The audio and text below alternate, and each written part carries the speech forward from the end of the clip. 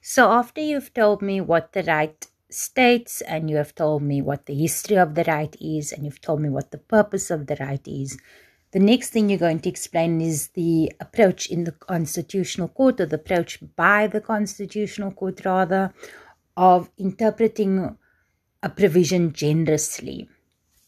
So the Constitutional Court says that when you have to interpret a provision in the Bill of Rights, you must do so generously. And what that means is that if you have two different interpretations and the one interpretation protects more of the right and the other interpretation protects less of the right, you must favor the interpretation that protects more of the right, if it's reasonably possible to have that type of interpretation. So what am I saying? Let me rather give an example here. So in the Sandu matter, which is a matter you must read, the case is divided into two parts. You only need to understand the part as it relates to freedom of assembly, protesting. And so it's a very short piece of case law that you need to understand. And I encourage you strongly to please read the Sandu case. But okay, back to where it was we were. Generous wording. So what happened in the Sandu case was that there was a prohibition, a very widely worded prohibition against members of the Defence Force protesting.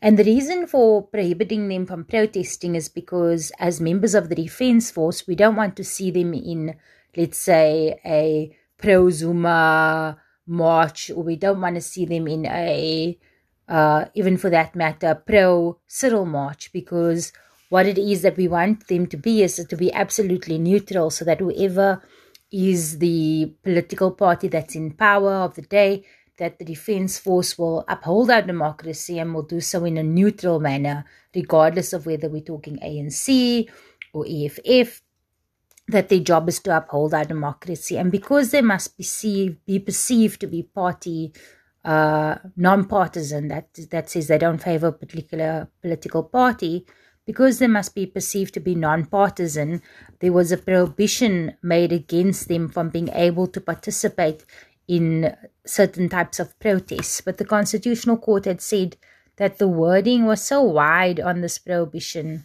that it was difficult to establish what exactly was prohibited. It prevented the member of the Defence Force from attending a protest, whether they were wearing public clothes or whether they were wearing private clothes. The way in which the wording was written, it would even prevent potentially a gathering that was just two people, the member of the Defence Force and another person.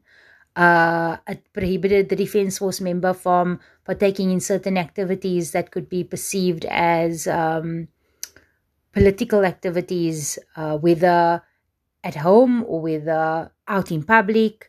It didn't distinguish between whether the member of the Defence Force was on duty or whether they were off duty. So it was this really wide prohibition that essentially stripped the entire right to assemble away from members of the Defence Force.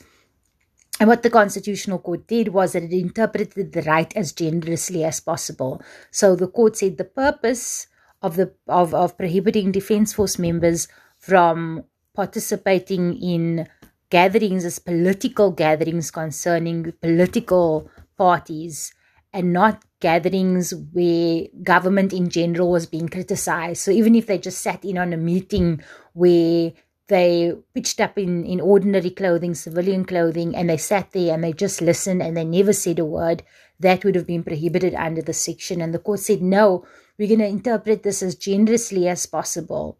So although it wasn't possible in that instance to interpret the wording as generously as possible because the wording was just too difficult, and the court ultimately held it to be unconstitutional, but where it is possible to interpret it in a generous manner, where it is possible to interpret the provision as protecting more of the right to assemble versus less of the right to assemble, then you're able to do so, and you can tell me that you're able to favor the generous approach. So you'll tell me that the Constitutional Court explains that we must interpret provisions generously, That generously means that we must interpret the provision as wide as possible, provided it is reasonable to interpret it that widely, and that you're going to attempt to interpret your provision generously, and then you're going to look at the particular provision that you're faced with, and is this provision particularly broad? Is it too wide to be able to narrowly take away someone's right to freedom of assembly and to gather, to demonstrate and to protest? Does it take away too much of their right? Can you interpret it in a way that it's constitutional or unconstitutional? And ultimately, you're going to tell me the provision is unconstitutional because the definition is just far too broad when you look at the particular provision that I've given you. Or you're going to tell me that the definition is constitutional when using a generous approach, but then you're going to go on to undertake all the other elements of the analysis that you are required to undertake.